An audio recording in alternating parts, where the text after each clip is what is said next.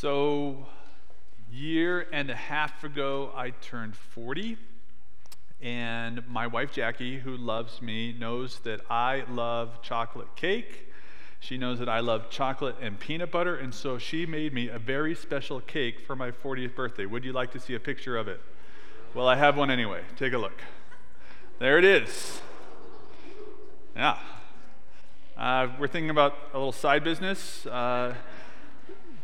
If you can't really tell from where you're sitting, Reese's peanut butter cups all around the outside, pieces of Reese's peanut butter cups all around the top. So turned 40, had my special peanut butter chocolate cake, because I think really chocolate and peanut butter are like God's gift to you and to me. Am I right? Fun fact though, nothing to do with my sermon. Here's a tip for you. Have you ever tried Oreo cookies dipped in peanut butter? Okay, I just found out about this like 2 days ago, thanks to my good friend Emily Leeds. Dipped in peanut butter and then dipped in milk. It is basically a Reese's peanut butter dipped in milk, because you can't do that with the cup. You know what I'm saying? Try it today, and if you don't like it, I will give you $5 next Sunday. I promise. Amazing. So, turn 40, birthday cake, next morning. It's a pretty big cake. I'm thinking, you know what I'm going to have for breakfast? A piece of my birthday cake. Here I am the day after with my green smoothie in my hand to wash it down because, balance, right? So minutes after this picture was taken, I finish my cake, clear my plate, put it in the sink, turn around. This is our kitchen table, and I was reaching to the top shelf in our kitchen to get my vitamins off the shelf, to refill my multivitamin, daily thing, because that's what I do now that I'm that old. And as I'm reaching at the top shelf to get the vitamins down, I sneezed and I threw out my back. Here I am, minutes after that happened. Like, the irony of this day is fantastic. And I know it's not my best look, is it? Enough of that. I tell you that to tell you this. I've realized that every trip to the gym, I'm just delaying the inevitable. That it is literally all downhill from here, physically. It's Robert Jordan who says, that death comes to us all. The only question is how we face it. Some of us who are here in the room this morning have had to face death in very personal ways. And it's this question that faces you and me this morning. Where am I going? What's around the bend after I breathe my last breath? Because death comes to us all. The only question is how we face it. Over the course of the last few weeks, we've been looking at the ultimate questions. Questions that our hearts long to have answers to. Whether we're conscious of how we're putting together the answers to them or not, that we all long to know something about where we came from, our origin, and what's certain, how we can know what truth really is, and what our identity is, who we are, and why we matter, and how we can have freedom, what meaning is, and what life can be like. This last question, as we wrap our series today, is the question that is about our future. Where are we headed? And I would argue that this is much more than a philosophical curiosity. It has practical implications for the way that we live our lives today in the present. A couple years ago, University of California in San Diego gave to two groups of students the same work of classic literature. And one group of students, they gave the book and asked them, after they were done, to describe their experience reading the group. The second group of students, they gave the same work and asked them also to describe their experience after they were done. But the difference between the two groups is that in the second group, they gave them the ending of the story that they were reading before they even began the book. Which group would you guess, is the group that enjoyed the story more? Was it the first group who didn't know how the story ends, or the second group who knew how their story ended? Take a guess. Anybody? You might think conventional wisdom would say the first group.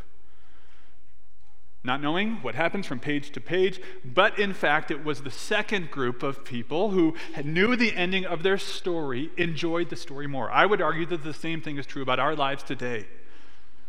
That knowing how our story ends changes the way that we live the chapters and the seasons of our life today, from day to day and from page to page.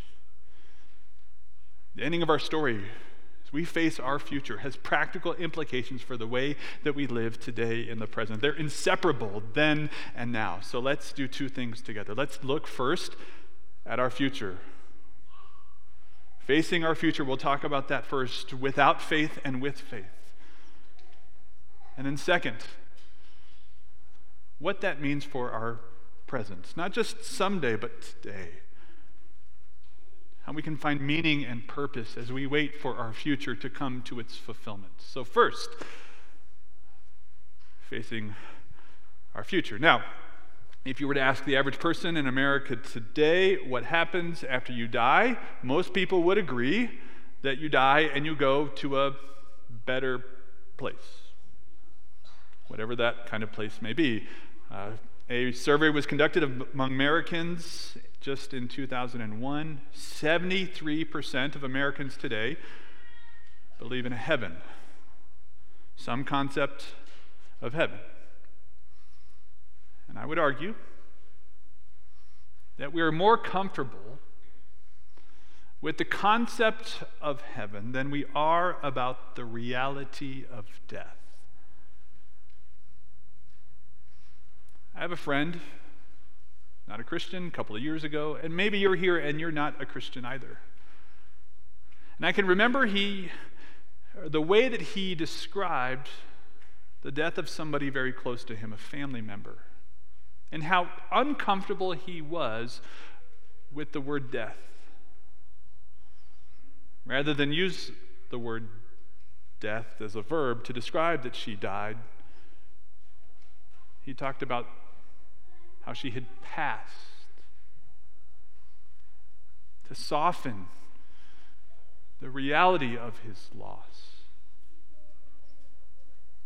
This is like what the author, Diana Athill, says in an article that she wrote for The Guardian in 2014. The age of 96, she lived to be 100 years old, but before she died, she wrote an article entitled, "It's Silly to Be Frightened of Being Dead."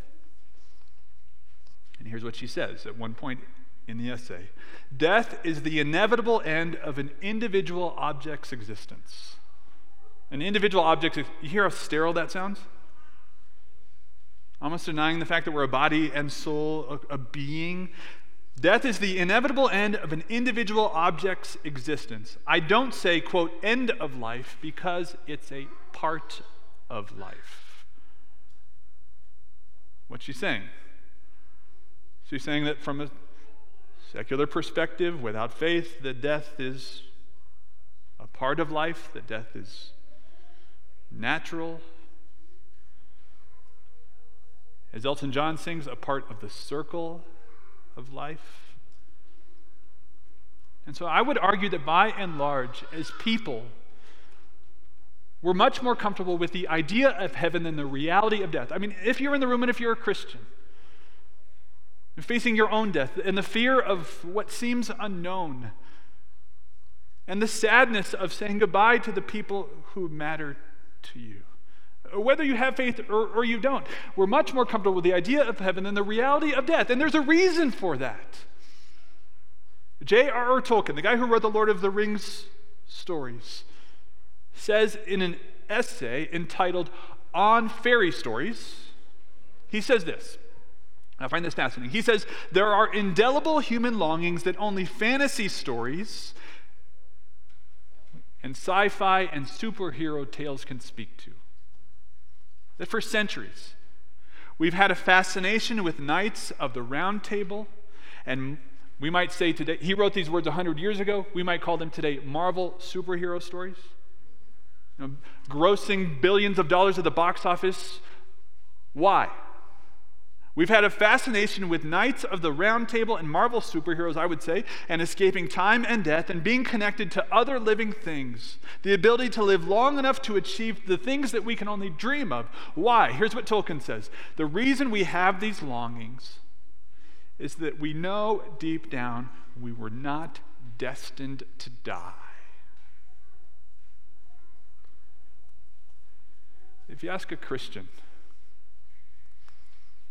what happens when you die? They'll agree. You go to a better place. They'll have a name for that place. They'll call it heaven. In fact, that's what John has recorded for us on the night when Jesus was betrayed. He's in the upper room with his friends. John was there that evening, and he remembers that Jesus said that I go to prepare a place for you.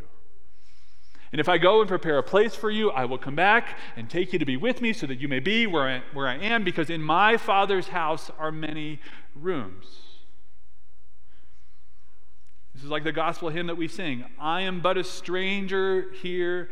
Heaven is my, anybody? Home. And if that's true, that heaven is your home, it's only half the story, because in fact you weren't made to escape this world, you were made for this world. That's what Paul says in his letter to the church in Thessalonica, chapter 4 of his first letter. He says, I don't want you to miss the rest of the story. I don't want you to be uninformed or to grieve like the rest of people who have no hope. We believe that Jesus died and rose again, and so he will bring with him those who have died in him. He will come down from heaven with a cry of command and a loud voice from heaven, and he will raise from the ground those who have fallen asleep in him. This is what John sees. The next to last chapter of the whole Bible, he says, then I saw the new city,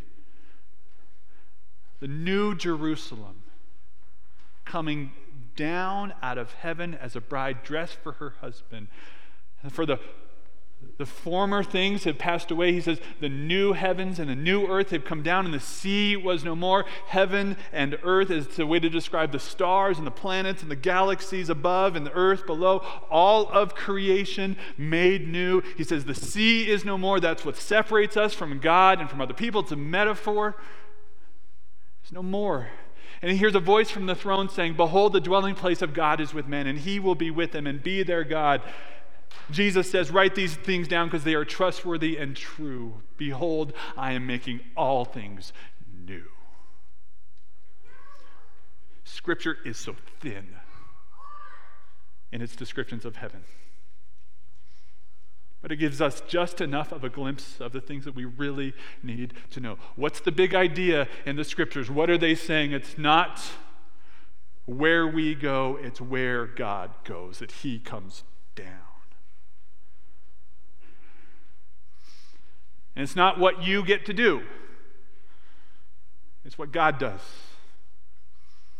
It's not about the list of the things that you get to do when you get to heaven, as good as it will be to see the people who you love, and as good as it will be to sit by the pool and to drink chocolate cake or eat chocolate cake forever. Maybe you can drink it, I don't know, in heaven. I mean, those things are good. But the best thing of those things is seeing Jesus face to face when he comes down. It's the new heavens and the new earth, the physical world that he renews and remakes. It's what we had when the Garden of Eden that we lost. It's the good things that we have every day that we take for granted, and God's gifts that we walk away from. It's all of those things in full face to face with him every day forever. This, my friends, is your future. Not where you go, but where God goes. Not what you do, but what God does. And it's a future that you can face. Because in the resurrection of Jesus, we get a glimpse of what is to come for those who trust in him. This is a future that you can face with joy, with certainty, with confidence. That's your future. What about today? Let's talk about that. Because our future reality that is coming for you and for me, it's inseparable from our present day to day. And what about now? I mean, is earth some sort of purgatory? Is this just heaven's waiting room? Actually, I do believe that's the state of Florida, which I can say because I lived there at one time. What about now? Imagine you're standing in a stream, and it's shallow enough that you can wade in it. It goes up to your shins, to your knees. This is the Platte River that flows through our backyard here in Denver. And you look in either direction, upstream and downstream. Upstream, the river flows to you. Downstream, the river flows through you and from you. Let's take a look in each direction. Upstream, because upstream, let's call that God's work for you. If you were to think just for a moment, make a list of everybody who you've encountered in the last 24 hours, since the weekend started. Every errand you ran, every person who checked you out, every person who dropped off a package at your doorstep. What Martin Luther says is that God is hidden in all of the hats that we wear, and all our holy callings, all of our vocations are the masks of God, that God is hidden in all we do. So upstream to you, God heals you through the doctor who fills or gives you a prescription and the pharmacist who fills it. And God protects you through the sheriff's deputy who pulled you over when you were going too fast. And God feeds you through the guy who's slicing your meat at the deli in King Soopers, and the person who stocked the shelves in the produce section, and the person who put on the shelf your $8 dozen eggs. And God clothes you and shelters you through your employer, the person who pays your salary, or the person upstream long ago who funded your pension.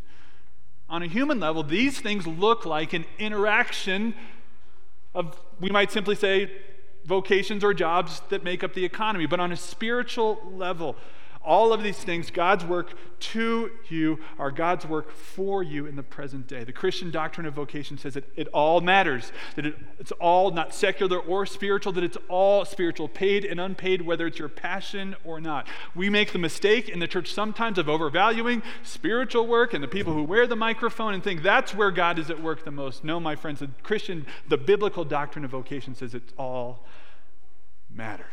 Every hat you wear. Here's the way Martin Luther put it, that the mother who sweeps her kitchen is doing the will of God just as much as the monk who prays, not because she may sing a Christian hymn as she sweeps, but because God loves clean floors. Think about that the next time you're cleaning your bathroom. The Christian shoemaker does his Christian duty not by putting little crosses on the shoes, but by making good shoes, because God is interested in good craftsmanship. Everybody who you've encountered in the last 24 hours are the hands and the feet of God to serve you. And those are just the people you can see. Because there are many more people around the bend who you can't see, people who, going back even further for generations, have helped you become the person that you are, whether you have ever met them or not. Upstream, God's work to you. Let's pivot finally in closing and look downstream, God's work through you. Because if you look down at the water that flows through your feet and around your shins, that the water is different simply because you're in the place where you're standing. Downstream, there's always a person on the other end of every good thing that you do. Every time you change a diaper, it matters. And every time you discipline your kids, it matters. And every time you call and leave a message for your adult son or daughter that they never return, it matters. And you may not ever see or meet the person who benefits from the work that you do, your client or your customer, when you're on Zoom at home. But it all matters, and it's never in vain. That's what Paul says. We're going to use these words in just a few moments. 1 Corinthians chapter 15, where Paul talks about the reality of the resurrection, how it's true and certain. We looked at a portion of that chapter a couple of weeks ago, and he lands the plane after he has mocked death, and he says, "Death, where is your victory? Death, where is your sting?" He connects the work of Jesus Christ and the way he conquered the grave to our present work today. Here's what he says at the end of 1 Corinthians 15. He says, "Therefore, my beloved brothers, be steadfast, immovable, always abounding in the work of the Lord, knowing that in the Lord your labor is not in vain." It lasts into God's new world. Maybe you heard this. You know what Martin Luther said he would do if he knew the world was going to end tomorrow? He said, "I would plant a tree." Why? Because every act of service and love and every act of compassion matters. That every time you say, "I love you," out loud, those words do something. Every time you say the three words, "I am sorry," those words do something. They matter. And every time you say the words, "I forgive you," those words matter. They do something. They change the people downstream, the people around us. And they last into God's new world. That through words like those words, through words that we speak and acts and ways that we serve, God's kingdom comes and his will is done. That God comes down, not simply someday, but God comes down through your vocation in the place of the stream of history where he has put you today.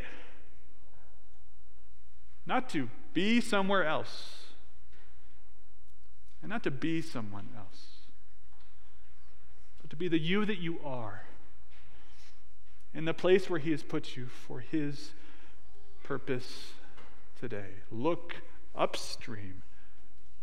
It's God's work, his gifts to you. Look downstream. It's God's work through you. Now, finally, this is hard, but this is the way that we follow Jesus today. The death is hard, and the resurrection is good.